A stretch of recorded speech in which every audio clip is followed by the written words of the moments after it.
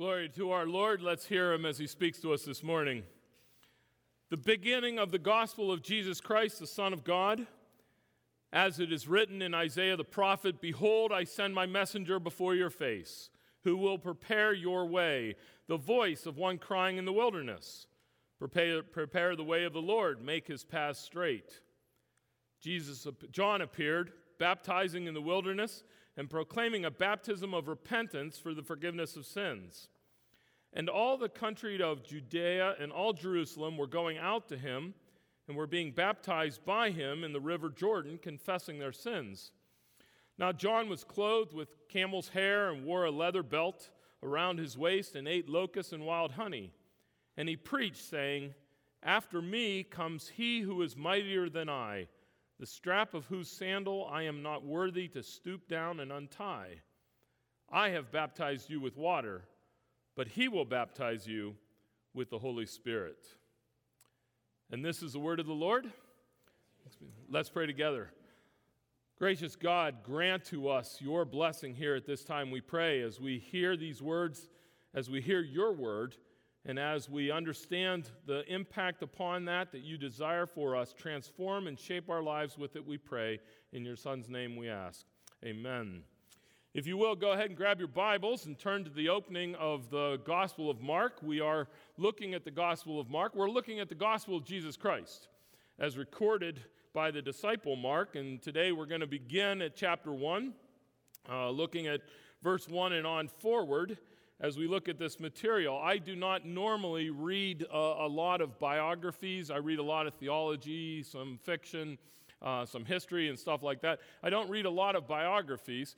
But I do kind of know that whenever you start a biography, when you read into a biography, what you do is you basically start with the subject's history and the genealogy, some of the people that have come beforehand, because the author usually recognizes, appropriately so, that we are very much so affected by our history and by the people that have come before us and the way in which that shapes us. I know that's certainly the case, for instance, for me. If you were to get to know me for any stretch of time, any intimacy, you will probably hear along the lines that my father's father, so my grandfather on my father's side, was a very wealthy individual.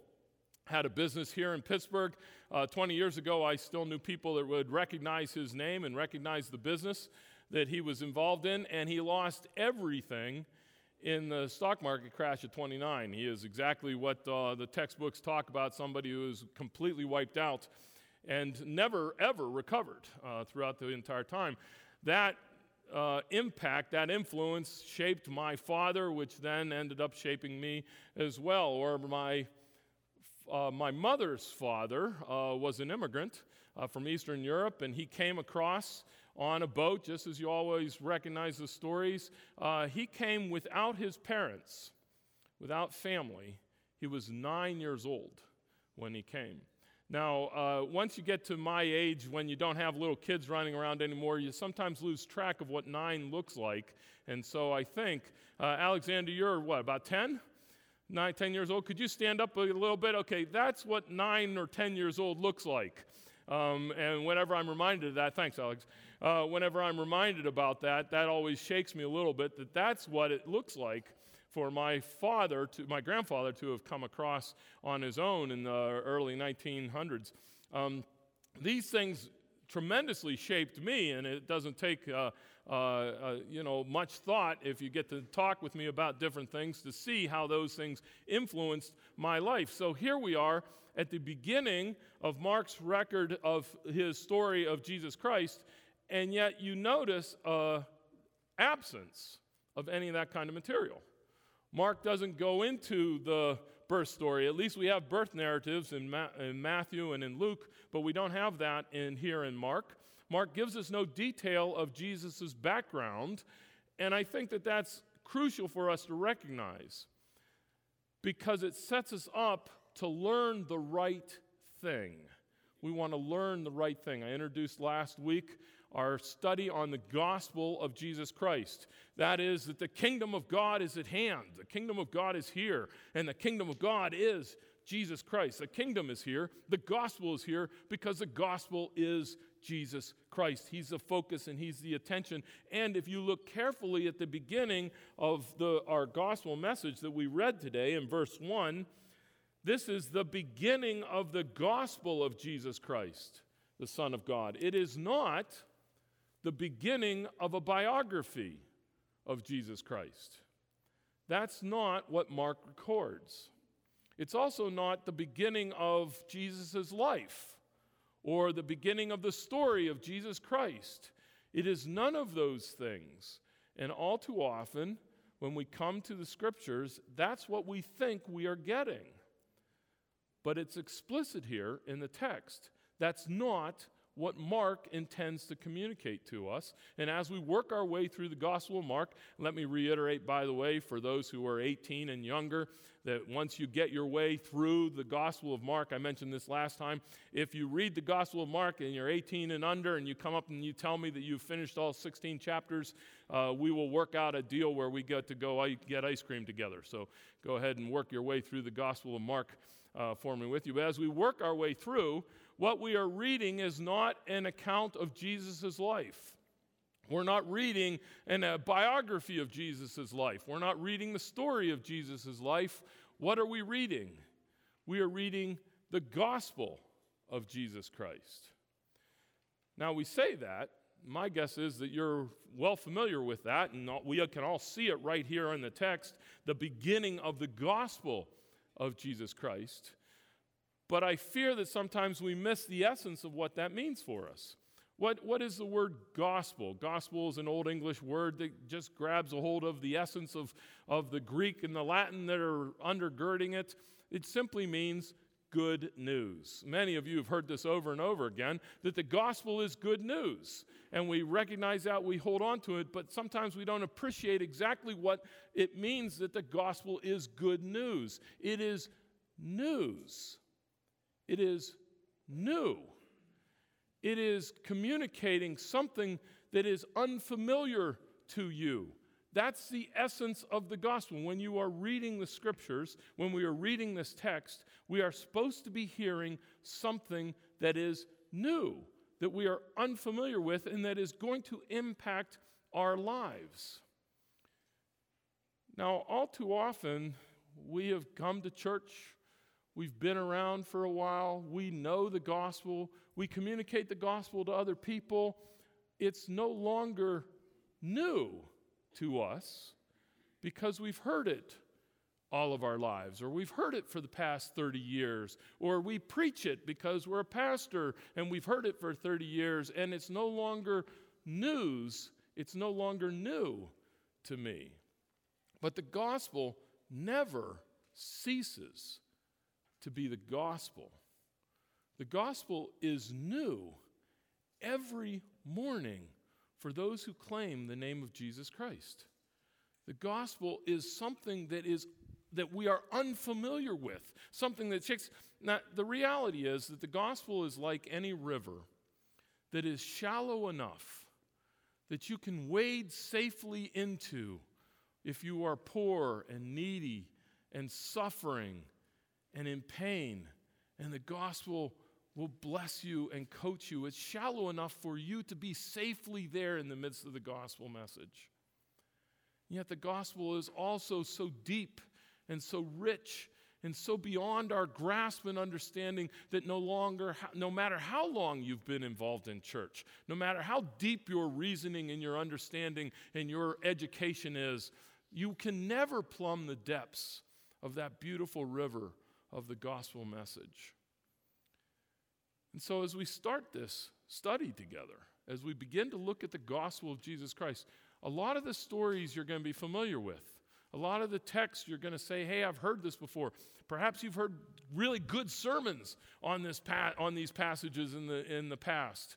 Nevertheless, for each and every one of us, the gospel is good news, not just for the non-believers that are in our midst here that are still trying to figure it out and who need to hear the newness of the gospel anew. So does every one of us. And man, that's not your experience when you come before the gospel. If every moment that you run into the gospel of Jesus Christ through your scriptures, through our worship time together, through your reflection, meditation, through your Bible studies, if every time you're not sensing the newness of it, I beg you, go to the Lord. Seek his face. Say, God, I don't know why I'm not sensing, I'm not feeling the newness of the gospel. Reveal it anew to me. I guarantee you he will. Because we all, every day, live under the good news, the newness of the good news in our lives. It's also, by the way, just not news. It's good news. Just two quick things on that. The first is this, that it should be experienced by us as good. What does goodness mean? It's pleasing. It's beneficial. It's positive. That's how we should experience it. But secondly, if you don't experience it that way, it still is. It is good news. If that's not your experience of hearing the gospel message, if it's fear, if it's self-condemnation, if it's loathing, if it's rejection, you're still hearing good news. The beginning of the good news of Jesus Christ. Well, what is the beginning of the good news? Right here, it is embodied for us. Now, Mark starts his gospel not with Jesus' history or anything like that. He starts the gospel rather with John. This is John the Baptist. There's a number of Johns in the New Testament. This particular one is John the Baptist that you might have heard of before. He was a contemporary of Jesus. He was a preacher and a prophet. And we have the story here as we begin the good news. The beginning of the good news starts not with Jesus in this instance, but actually with John the Baptist. And as we look at this text here, we're going to see that John the Baptist embodies the beginning of the gospel message. He embodies the beginning of the gospel message himself. Secondly, that he proclaims the gospel message. He proclaims the beginning of the gospel message. He sets the stage for the coming of the gospel message. That's secondly. And then thirdly, he anticipates the fullness of the gospel message. So the beginning of the gospel message shows us John the Baptist, who embodies the gospel, who sets the stage for the gospel, and who anticipates the gospel. Let's see what we do here. Look first at verse 6. Verse 6, we are told about John the Baptist. Now John was clothed with camel's hair and wore a leather belt around his waist and ate locusts and wild honey. Now whenever you hear a description like that and you're reading the Bible or you're reading an ancient text or something like that, it's easy to sit and your mind immediately does this. You look, you say, man, that sounds really gross and weird, but it probably was appropriate for the time. This was probably culturally something everybody probably ran around and ate locusts and stuff like that. That's not the case. Mark records it here because it's weird. And it's weird for Mark. It was weird for the people of the time. It's not right for, as odd as it sounds to us, is how it's supposed to sound to the original readers as well. They heard this and they all went, gross. Because what John is doing here is we're a description of John that he wore camel's hair. So in other words, his clothing was rough, and the leather belt that is around it is in contrast to the way in which you would ornately close your robe and things like that, particularly if you were a prophet. Eating locusts, if you're wondering what locusts are, it's locusts. Okay, so, a little grasshopper stuff. We're not told how he prepared it, but my guess is it wasn't chocolate dipped or anything like that. The guy's eating locusts and he's raiding beehives and stuff like that. Because, why? Because, why? What's the point of all of this? The great thing about this text is that it describes John so that we immediately associate him with the Old Testament prophets, particularly Elijah. Elijah is described in Kings exactly this way, and John is linking himself to Elijah, and we go back and we read Elijah, and what do we see? That he had a message like John's message of humility, and dependence upon the Lord. John embodied the gospel message. And it showed in his clothing, and everybody knew it. This is the thing. This is why it was weird, even for the people at that time. They all saw this guy acting out a life of Elijah in such a way that you looked at him and you said, wow, he is living exactly this kind of a life of humility and a life of dependence upon God. Now, what do I mean by that? This is the beginning of the gospel. The beginning of the gospel is a recognition of our utter dependence upon God. The beginning of the gospel is portrayed here by the disciple Mark as first and by his choice of John the Baptist, and his description of John the Baptist is to highlight to every one of us, if you want to hear the gospel, realize this. It is one that begins with an articulation and expression of our humility and our dependence upon God. In other words, the gospel immediately and right from the beginning attacks and targets the understanding that is at the core of every man's sin: pride. Every man and woman's sin. Pride. And what John is articulating here for us in his dress and in his garb is you cannot hear the gospel, the good news, if you don't first recognize and embrace your dependence upon God. Now, when I say that the good news is something that is new every day, I should be speaking to anybody here that is at all a bit self-reflective. Those who have been Christians all of their life know that the longer that you walk with the Lord, the greater He shows us what? The depth of our own pride, the depth of our own need, and our dependence upon God. And that's what John is witnessing, embodying for us here. The beginnings of the gospel is how desperately we need Jesus. If you don't feel that, if that need doesn't eat away at you, I beg you, go to the Lord and say, Lord, I've been a follower of you. I understand the gospel message. Why is it that I don't feel that desperate need? Why am I not able to humble myself before you in such a way as to lean into the gospel message, the good news that you provide for us?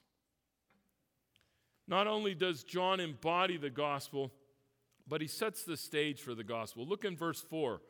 John appeared, baptizing in the wilderness and proclaiming a baptism of repentance for the forgiveness of sins. We don't have time to trace through the Bible the evidence here where John's gospel message is not the fullness of the gospel message of Jesus Christ. John's message is a stepping stone. It's the start. It's the beginning of the gospel message, but it is not the fullness of the gospel message. And so there are believers that grab a hold of what John teaches and hear about the repentance, the need to repent for our sin, and know of the desire to be baptized. Baptism here, the easiest way to think of that is you're being realigned. John has realigned us to focus in upon Jesus Christ as our Lord and Savior. And so what happens is that John the Baptist, living out the gospel message, then proclaims this, the beginning of the gospel message: you must repent of your sin. We talked about repentance before, to turn, to go the other way. It is not feeling sorry for your sin, although that might be a part of it. It is not dedicating yourself to live differently, although that might be a part of it. Repentance is God's work in your life to change you, to yank you around. If that is not a daily experience for you as a believer, I beg you, go to the Lord and say, God, how long has it been since I have repented? Meaningfully repented of my sin. Open my eyes. Reveal to me so I can hear the essence of the gospel message. John embodies the gospel message. He sets the stage for the gospel message. Finally, he anticipates the gospel message. Look in verses 7 and 8. This is what John preached.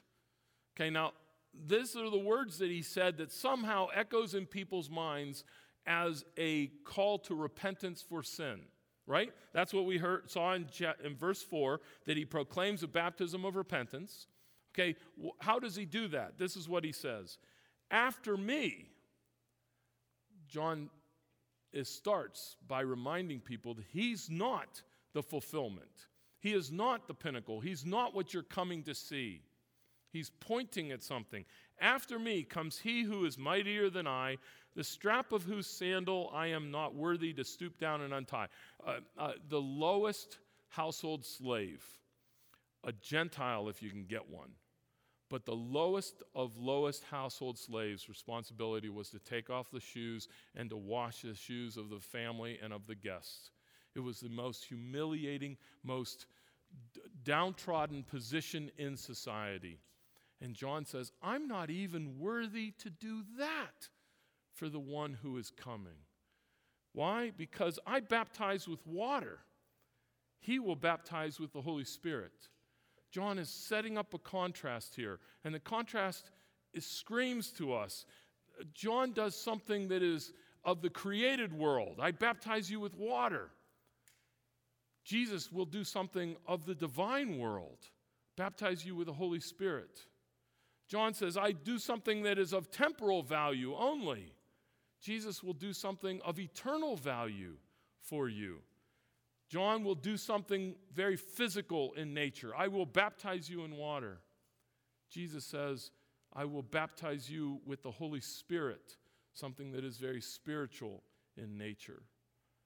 John's gospel message, the good news of John, is to point past himself to the good news of Jesus Christ.